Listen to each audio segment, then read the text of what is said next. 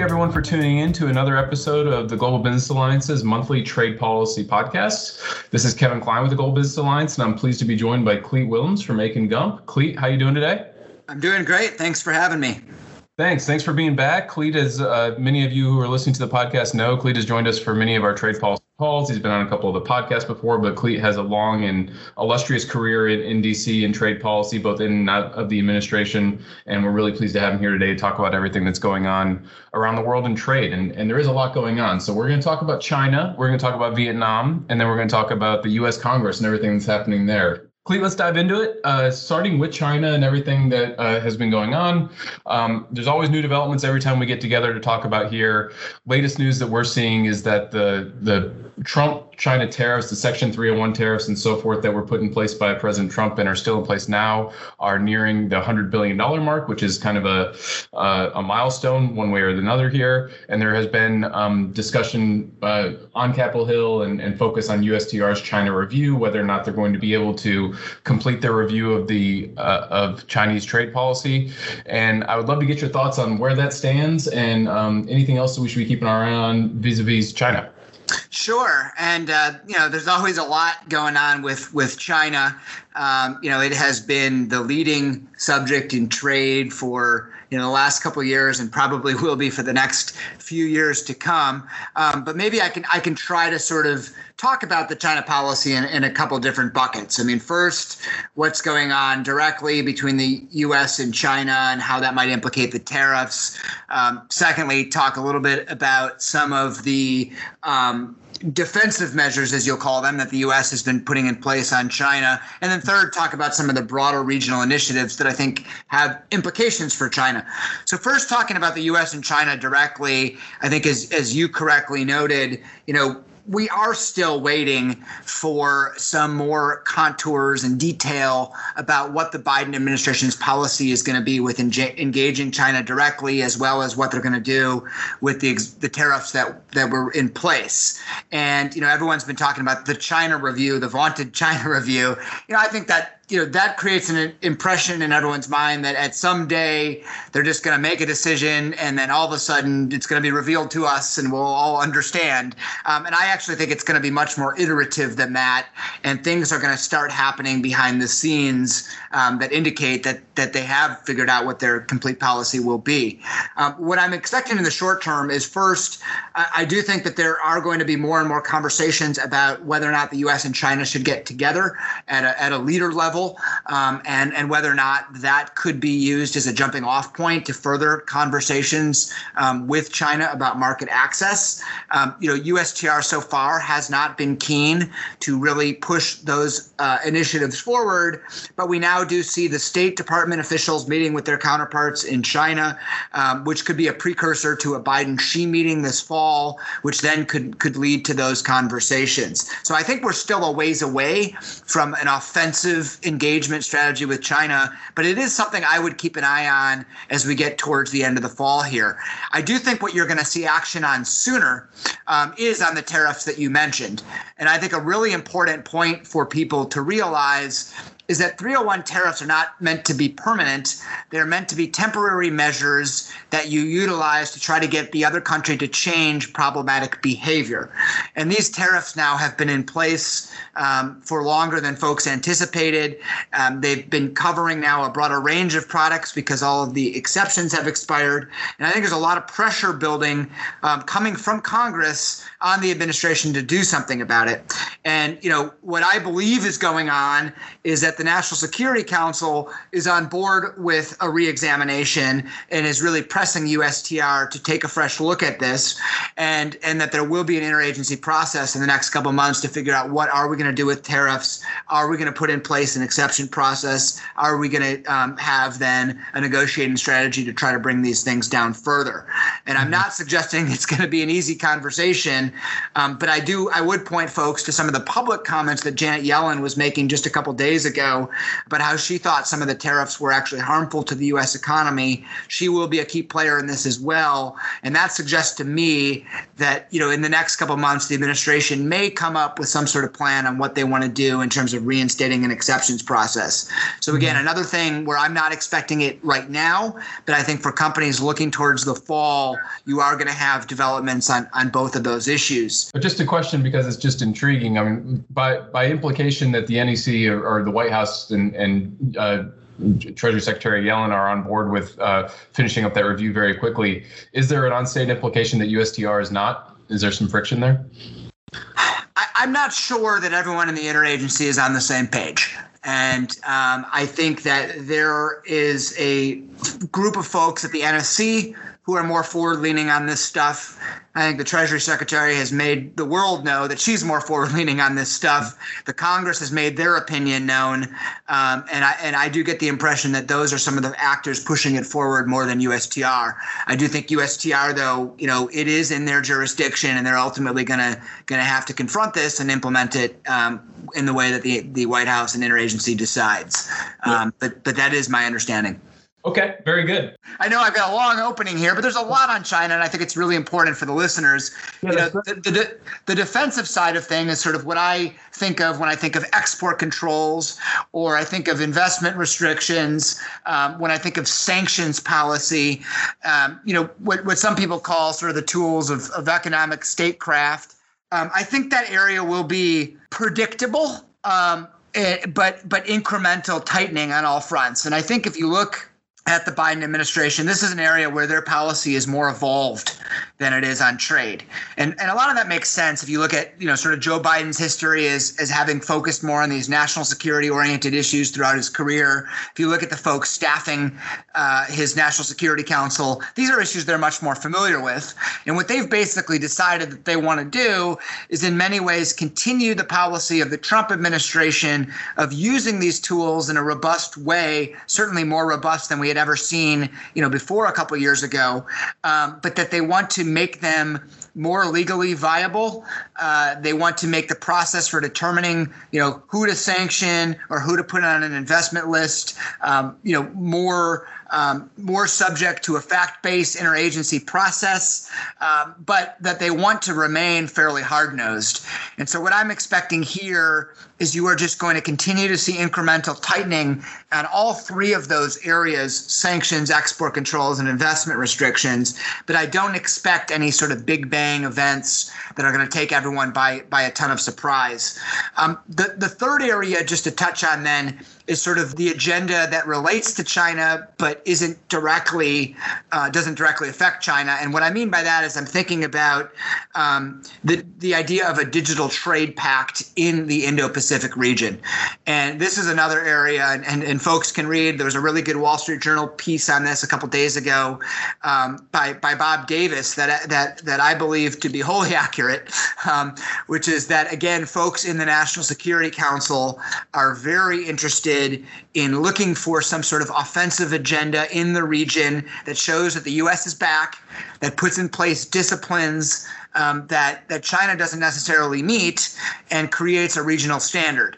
And I think that digital trade is seen as a good foray into that, both because of the importance of the sector, the fact that there are a lot of concerns about China's policies on digital, whether it's censorship, surveillance, data collection, and the like.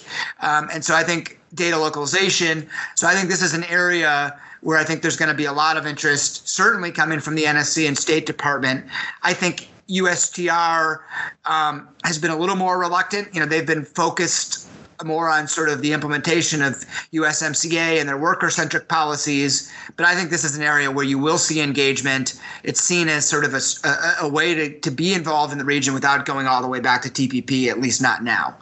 So that's another area I would watch very closely in the months ahead. Yeah. Wow. Always a lot going on in regard to China. So thank you for running us through that. There a lot of irons in the fire. So that's fantastic. Let's switch a little bit, talk about Vietnam. I know this was a hot topic on our last live trade policy call. Folks that were interested in potential tariffs coming in retaliation. There's a Section 301 investigation regarding Vietnam's potential currency manipulation. There has now been a joint statement by U.S. Treasury and the State Bank of Vietnam regarding rules moving forward to kind of offset the concerns about currency manipulation in Vietnam. But that my understanding is that does not necessarily mean that the Section 301 investigation and potential tariffs there are off the table, but it sure seems to be a good sign. What's your take on that, and where do things stand? I think your assessment is largely correct. And that it is clearly a good sign, but it doesn't mean that the 301 is over. And I think other than the obvious, public statements from high-ranking officials that they got a deal on currency, what I think is important to note is, that what 301 is intended to do is to threaten tariffs and then to start a process where you solve a problem, and therefore tariffs are not needed. Mm-hmm. And here, theoretically, you have the U.S. and Vietnamese governments announcing that they have come up with a solution to solve the problem. Now, I will say on the substance, it is less robust than it could be, in the sense that a lot of it is reaffirming IMF principles about currency, which folks may remember is actually somewhat similar to what was in the China Phase 1 deal with respect to the U.S. and China. Mm-hmm. But that was seen as sufficient at that time to sort of stop labeling China a currency manipulator. And I think in this context, it is potentially significant enough to stop, going after Vietnam for this under 301. But we still are waiting for USTR to really make a determination. Now, what's important to note is that there's a deadline for that, which is October. And under the 301 statute, you're required within 12 months to decide, is there a breach and what are you going to do about it?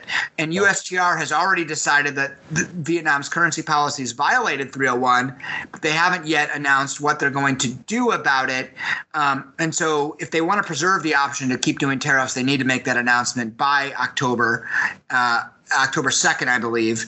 And so, they will need to say whether this deal is sufficient or not by that time. Now, everyone does need to remember, however, that there is another investigation out there on Vietnam in related to some of their environmental practices, which has the same deadline, but where they have not even made a determination one way or another on whether there's a breach of the statute, let alone what a remedy could be. But that's another thing to watch on Vietnam. Thanks for that update, Clete, and thank you for keeping your eye on the other piece to that puzzle as well. I should mention here that GBA has joined a multi-association effort, including a letter to the administration opposing any further tariffs under the Section 301 investigation. So we will be keeping members apprised of anything else that comes in this space as this moves forward and moves towards that October deadline that Clete just mentioned. Let's pivot to Europe, where there has been a lot of news recently at the G20, specifically around the agreement towards a global minimum tax on corporations that has been set at 15%. There's a lot of momentum around this piece, and we know that the OECD is planning to meet again in October to release some more technical details as to how it might be implemented. GBA has been doing a ton of work in this space on the tax front, but Clete, I would really like to get your thoughts on what this means on the trade front. I know there's been a concern that if the OECD efforts towards a global minimum tax were to fail, that we would see significant retaliatory tariffs against various digital service taxes that have been popping up all around the world moving forward. And would love to get your thoughts on that. Thanks, Kevin, for the question on the OECD. And I think it's interesting the way that you phrased it, which is, if the OECD falls apart, then we have a trade war. I would say my primary concern right now is almost that the OECD is going to succeed and it won't stave off some of the tensions between the U.S. and the EU. And let me explain. I think the Biden administration has done a really good job in terms of changing the dynamic in those talks. And if you remember where we were at the end of the Trump administration, it was a little bit of a staring contest where the the U.S. had basically said, we're not going to engage on Pillar 1 unless it's essentially under a safe harbor type framework. And Europe basically said, we're only going to scope Pillar 1 so that it focuses on digital companies, which are predominantly American. Now, Secretary Yellen made a big move and said, look, we're no longer going to take that position vis-a-vis the sort of optionality of Pillar 1. And that did then induce the Europeans to basically open up and say, okay, we'll come up with a solution that is scoped such that it isn't only applying to American companies. And I think that's actually going to probably get them across the finish line. Now, it's important to note, there's been a couple high-level statements at the G7, G20, confirming these principles. That isn't yet the final text, but that all does seem to be trending well. But my concern here is that as good of a job as the Biden administration has done in working with Europe, it doesn't seem like they necessarily have their whole house in order in the United States. And most folks who have looked at this think that the Pillar 1 element of this, and there are differing opinions in Pillar 2, but on Pillar 1, the predominant view is that the U.S. would have to have the Senate pass it as a treaty because it does change global tax principles in a way that's inconsistent with existing bilateral tax treaties that the United States has. But it doesn't seem like we're anywhere close to a universe where the Democratic-led Congress is going to pass a tax portion of their infrastructure package as a pay for, either under regular order or as a reconciliation matter, and then turn around and do a bunch of tax treaties. And so it's hard for me to see how the U.S. implements this domestically in any sort of reasonable time frame. And then the problem you have is that if the U.S. doesn't implement it domestically, the Europeans are going to keep collecting digital services taxes, and that's going to continue to invoke the ire of tech companies, as well as some of the folks who aren't happy about those policies in Congress, including both the Democratic chair and Republican ranking member of the Senate Finance Committee. So I'm a little worried that you're going to have an OECD deal, but actually not have a solution to this global irritant. And I think, what I hope would happen is both that Secretary Yellen and her team, figures out a strategy working with Congress, but also figures out a strategy where the Europeans will back off on collecting those DSTs in the interim, because I think that could be a little bit of a combustible mix. So next question I wanted to ask you is also somewhat in the tax space and straddling the line between tax and trade, and that is regarding carbon tariff proposals. Now, this is something that I believe we have seen proposals in both the EU and now in the United States. There's been at least some talk of an idea of including this in a reconciliation package that might be moving through Congress. But these are basically tariffs that would exist on certain types of industries that are known to be polluters to try to disincentivize companies from moving polluting activities out of highly regulated environments or countries where the standards might be higher as far as environmental concerns is in play, to some sort of lower place and then selling back into that jurisdiction. So, Clete, where do you think that these things are going and where do they sit now? Yeah, well, look, I got to confess, this is going to be something I think we're going to be talking about for the next 3 to 5 years. I think there is a growing viewpoint, certainly in Europe, and I think to a lesser extent, but significant in the U.S., especially on the left, about the need to strengthen our environmental regulations to deal with climate change, but then also to do something at the border to induce other countries to adopt stronger environmental measures and to avoid carbon leakage as we reduce emissions in our countries. And the problem with this stuff is that there's really no way to do it that doesn't impose a significant cost on importers. And let me start with the U.S. proposal, and then I'll turn over to Europe. I mean, the problem with the U.S. is basically, we're going to put a tariff at the border that is meant to be somewhat consistent with the amount of money that domestic companies have to pay to comply with U.S. environmental regulations. And there's a very complicated formula included in the piece of legislation that's floating around on the Hill. And just to give people context, this is something the Democrats are looking at as part of their budget resolution and are saying that it would affect roughly 12% of imports, raise about $16 billion. It would apply to what I would say are both construction materials like steel, aluminum, cement, as well as to sources of fuel, so petroleum, natural gas, and things like that. So just to get that out of the way. But the way that it's set up is basically that they would calculate, in the U.S., what is the general cost of complying with environmental regulations in those areas, and then through a somewhat complicated formula that a lot of us are still trying to understand, then would come up with a number that they would tariff other countries.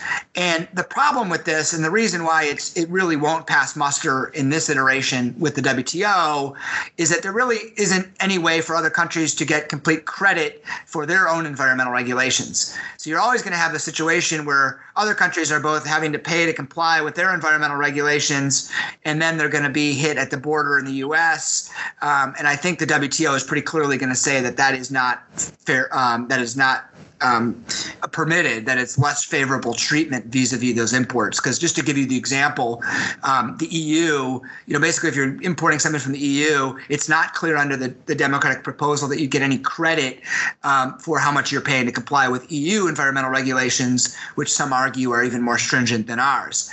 Now, the EU is trying to do it in a slightly different way, and their proposal is part of what they're calling their Fit for 55 package, which I think refers to the 55% emissions reduction that they want by 2030.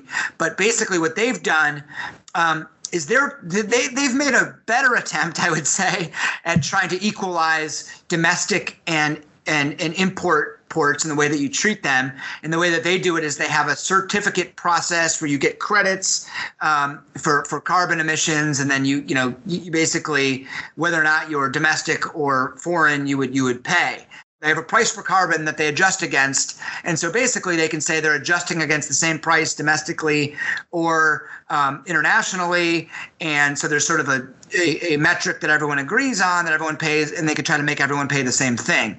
Now, where I think they're going to get in trouble at the WTO, and certainly with developing countries, is that they're requiring folks in foreign markets to basically set up a system where they either get accredited by the EU or have their own system of determining sort of what the cost is of what they're doing, what their actual cost of carbon is, and then they have to adjust that at the border. And again, this is really complicated stuff, so if you don't understand what I'm talking about, you're not alone. But the bottom line is there's going to be a heavy cost of compliance for folks around the world who don't have carbon pricing in their domestic markets. And the EU, basically companies are going to be able to rely on the internal system. And that cost differential is going to be extreme, especially for the developing world. And they're going to say it's a de facto less favorable treatment, and it's inconsistent with the WTO. Mm-hmm. And so where I end all of this with is you've got two proposals out there from two leading countries at the WTO, both of which have some problems at the WTO, which, if implemented as designed, would likely lead to a heck of a lot of litigation, potential tariffs flying around among a lot of different countries. And the only way out of that is you actually have to come up with some sort of international negotiation about what's fair in this space. And that certainly is going to take time. And that's why I think we're just at the very beginning of this, and we're going to be talking about this for years to come as these various measures evolve.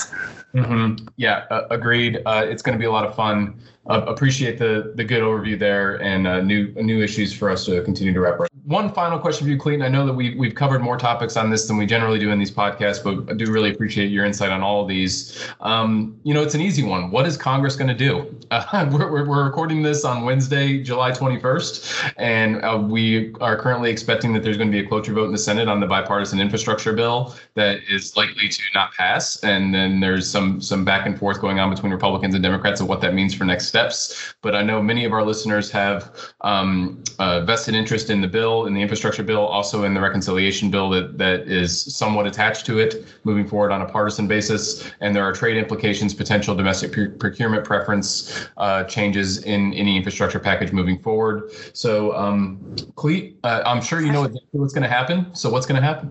Well, let me look in my crystal ball. Everyone's favorite parlor game in Washington is what's going to happen with infrastructure. Look, I love bipartisanship, and I wish I could be more bullish on a bipartisan deal. But I think the pay-fors are just going to ultimately be too hard to agree upon. And so I think ultimately that is going to fail. And then we are going to move into more of a partisan reconciliation process. I suspect that something will get done on that basis. I think, this is Biden's number one item. This is Nancy Pelosi's legacy item. So I think they will ultimately pass something. I think it'll probably get scaled back from this $4 billion, sort of top line number. I think some of the moderates on the Democratic side are going to need it to be smaller than that, and they're not going to want to include the number of tax increases that would be required to get there. So I think that's where we're heading in terms of the content. And does the Buy America stuff get in there?